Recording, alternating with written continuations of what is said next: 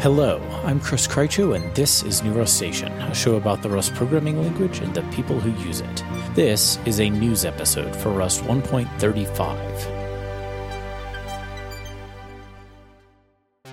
Before we dive in, Parity is back sponsoring the show because they want to hire you to come work in Rust with them.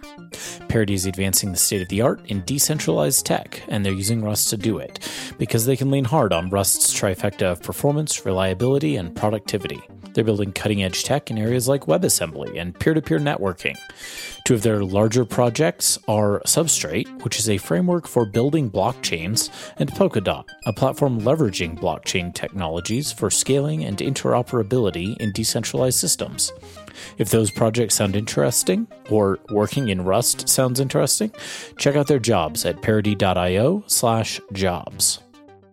The first bit of news I want to touch on today, and I'll have a little more to say about this in the next episode as well, is that 2 weeks ago was the 4th anniversary of Rust hitting 1.0. It's kind of amazing that it's been that long, actually, and an incredible amount has happened along the way. If you go back and look at what Rust 1.0 looked like, the state of the ecosystem, the state of the standard library, even the state of the language itself, it's a pretty amazing amount of change over that period of time. The other thing I wanted to mention before we look at 1.35 were the 2-point releases in the 1.34 cycle. 1.34.1 fixed 2 issues in Clippy. As you may recall from my comments in my discussion of Rust 1.31 and the 2018 edition, Clippy is now an official Rust tool, which means it has the same semantic versioning compatibility guarantees as Rust itself does. Unfortunately, 1.34.0 saw a few bugs make their way into Clippy. 2 false positives and 1 panic when checking macro behaviors. Those are not a huge deal, but the Rust team shipped a fix for it anyway, which I, for one, appreciate. 1.34.2 was a substantially more serious fix, a fix for a security issue. You may recall from my discussion of 1.34.0 that there was a newly stabilized error type ID method. A careful and attentive Rustation, Sean MacArthur, identified that this actually exposed a security hole. The default implementation for this was safe, but it was possible to return the wrong type when you implemented the method yourself manually. And if you did that, you'd have a situation where Rust would treat the item as the wrong type, which can in turn lead to very serious memory unsafety. For example, if the type was actually a U8 and you returned a vec of U8 instead, in terms of what the type signature was, Rust would think you had a valid vector. And if you started performing operations on that, like calling myvec.push42, well, now you'd be scribbling over memory that didn't actually belong to you. 1.34.2 therefore destabilized the feature entirely, and there is an ongoing discussion about what to do with the feature, since it has existed since 1.0, just on nightly, and it has in fact been unsafe that whole time. This is just the first time somebody caught the unsafety. All right, enough for 1.34. Let's actually dig into what's new in 1.35. This is a fairly small release, which is actually normal for Rust. It's just that the past several months have been jam-packed with the lead up to the 2018 edition and a number of other major features landing in the immediate aftermath of the 2018 edition. Aftermath sounds way worse than it actually means. I just mean since the 2018 edition landed. 1.35 isn't one of those big bang releases in any case, but it is a good one nonetheless. I talked back in episode 31 about how you can expose Rust libraries as dynamically linkable C ABI exposing libraries for other languages to use. Rust 1.35 adds a flag to Cargo to make it easier to get some of the nitty-gritty details of building a library like that just right. Rust C dylib link arg. Specifically, this lets you do things like set the version for the shared library you're building or the runtime path for where to find it. This is not a thing you're going to need to do most of the time, but if you're deep in the kinds of weeds we were talking about and you need to build a dynamic library on Linux or Mac OS, you may find yourself happy that this exists. There are also a few new targets to build against in 1.35. Most interestingly to me, a WASM32 unknown WASI target. WASI, W-A-S-I, is the recently proposed and rapidly developing WebAssembly system interface. WASI is one of several recently announced pieces of the WebAssembly story, which begin to capitalize on the promise for WebAssembly to be not just a way of targeting browsers for high-performance code, but actually a useful, safe, because it's sandboxed, cross-platform compilation target for lots of languages. Though, of course, at the moment, Rust is the language really driving the effort forward. WASI supplies an API to do systems programming, sockets, file system operations, time, all the things you would think of as systems programming operations, but with all the safety constraints, again, things like sandboxing, that are inherent in the WebAssembly programming model. It's still early, but it's possible that this, along with a number of other related efforts, actually represents the beginning of a sea change in the safety and reliability of systems programming, and we desperately need that. If you're interested in hearing more about WASI, I've linked to an episode of the Bike Shed podcast in the show notes. The host, Chris Toomey, talked with Lynn Clark and Till Schneidereit from Mozilla about a bunch of things, but including in the mix WASI. And as of Rust 1.35, Rust can now target it natively on Nightly. There's a lot missing in the standard library when you're targeting WASI, as you'd expect, given how early on WASI itself is. It's immature enough that everyone is still figuring out the best way for these implementations to work. Still, I find this incredibly cool, and I will be watching it very closely. Now, in terms of language features and library stabilizations, there are, as usual, a handful of nice improvements. The debug macro can now be called with no arguments whatsoever. But what would that even print out, you ask? The file in line where you put it, I say. This is a handy tool to have in the debug printing toolbox. One place I've thought of where you might use this is watching how multi-threaded or asynchronous operations end up interleaving when you're actually running a program. Next up, the expanded debug format, which I always forget about. You type it, open curlies, colon, pound symbol, question mark, close curlies. It's what the debug macro uses. Now includes a comma after the final struct field. That makes it match the idiomatic output in modern Rust. This is a hilariously tiny change, but I kind of love it. Option got a copied method, which copies an option of a reference to T into an option of T. As you'd expect, for this to work, T here has to implement copy.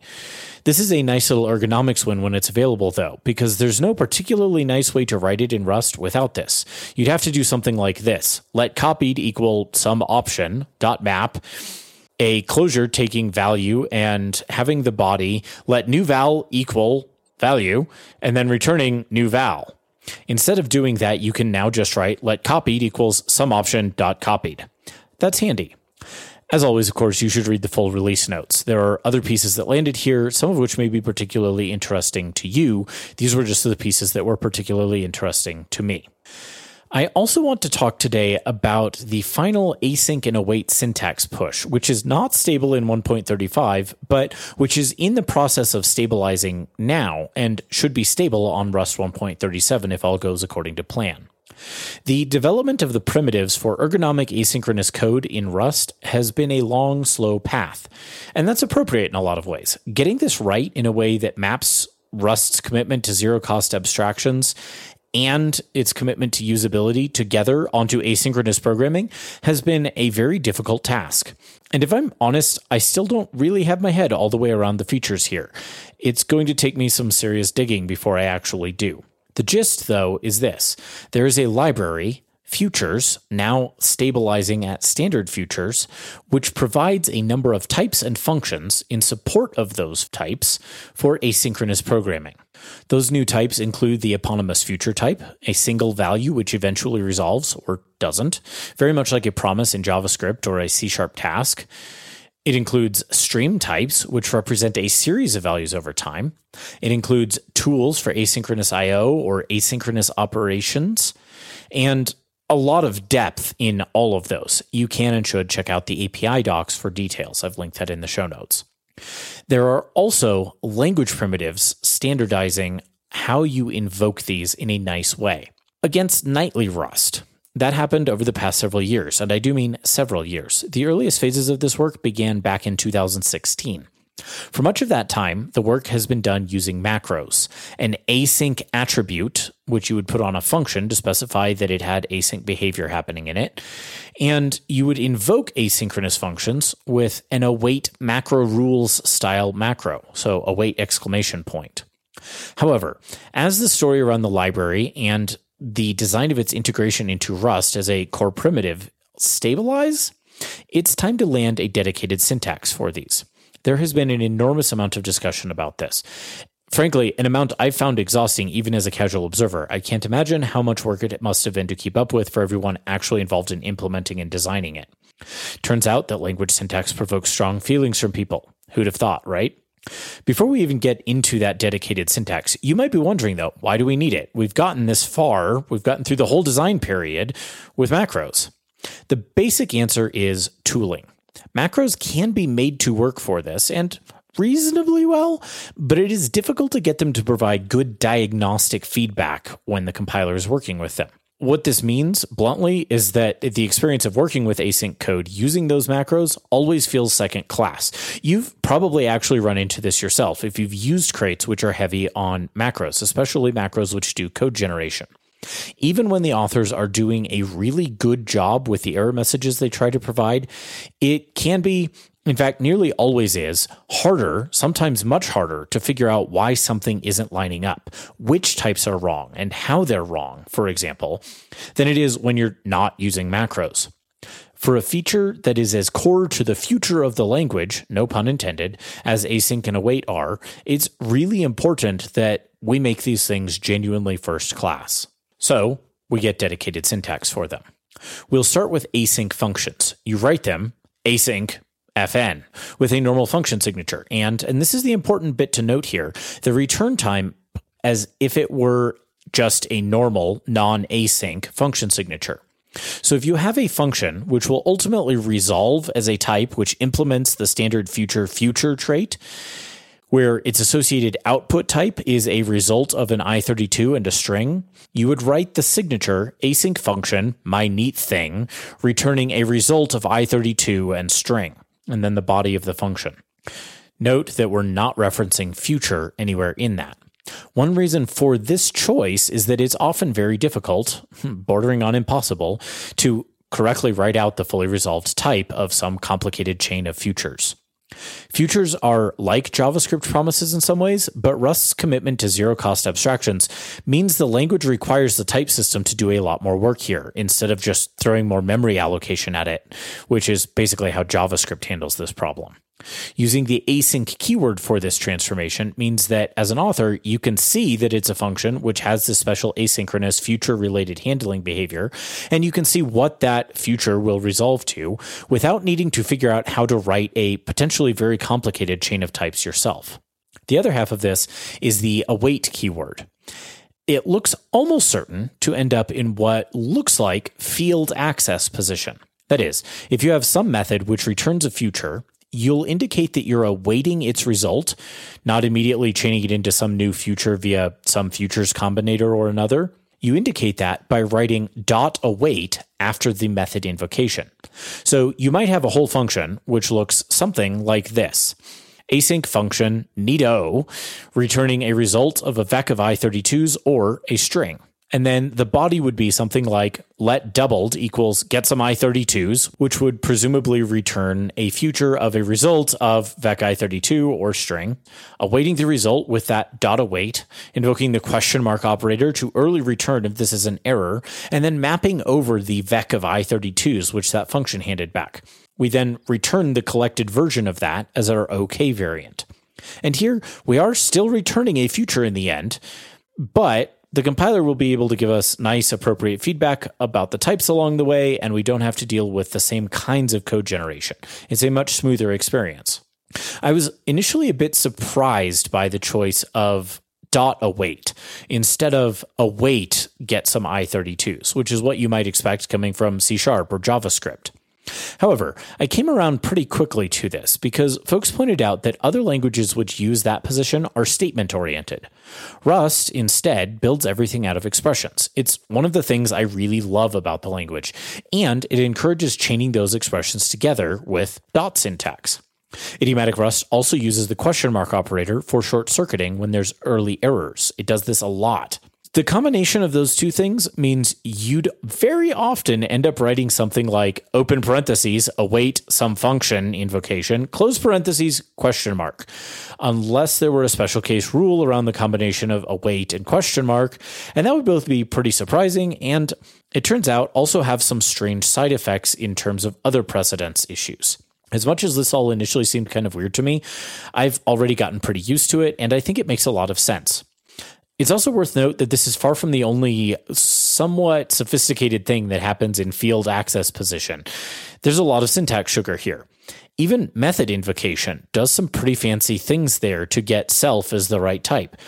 Remember, you can do things like take a box of a mutable reference to self. There's some pretty sophisticated things happening with dot syntax. This is just one more.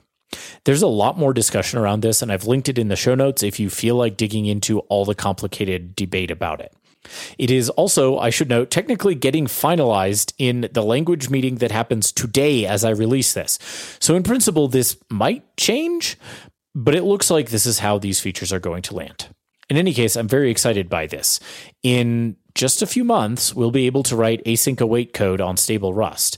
And I think that'll be another big leap forward in the places where Rust is both viable and indeed excellent as a choice for writing software. And that's a wrap on this news episode.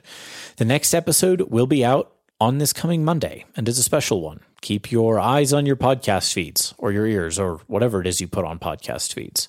Thanks, as always, to this month's $10 or more sponsors: Soren Bramer-Schmidt, Matt Rudder, Arun Kulshrestha, Anthony Deschamps, Oluseyi Shonaya, Dan Abrams, Nick Gidio, Evan Stahl, Scott Moeller, Embark Studios, Dominic Cooney, Jonathan Knapp, Daniel Mason, Benjamin Manns, Behnam Esfabod, Jeff May, Nick Stevens, James Higgins II, Nathan Scully, Johan Anderson, Chip, Zach Peters, John Rudnick, Joseph Schrog, Andrew Dirksen, Jerome Froelich, Rafe Levine, Brian Stitt, Brian McAllister, Ryan Osiel, Nicholas Pochet, Michael McDonnell, Jacob Dinar, Jason Bowen, Rob Chuk, Alexander Payne, Adam Green, Martin Huschober, Ramon Buckland, David Carroll, Graham Willadahl, Paul Naranja, Peter Tillemans, Daniel Cullen, Christian Paul, and Olaf Adedi. Notes for this episode are available at neurostation.com/show_notes/news/rust_1_35. Show notes for every episode are there at the website. That always includes links to things I talked about, transcripts for most of the episodes and many of the interviews, and code samples where appropriate. Please do tell others about the show if you like it, whether that's in person, via your podcast directory, or in whatever media you use online, social or otherwise. You can contact me at Chris Krycho or at NewRustStation on Twitter, or you can always just send me an email at hello@newruststation.com. Until next time, happy coding.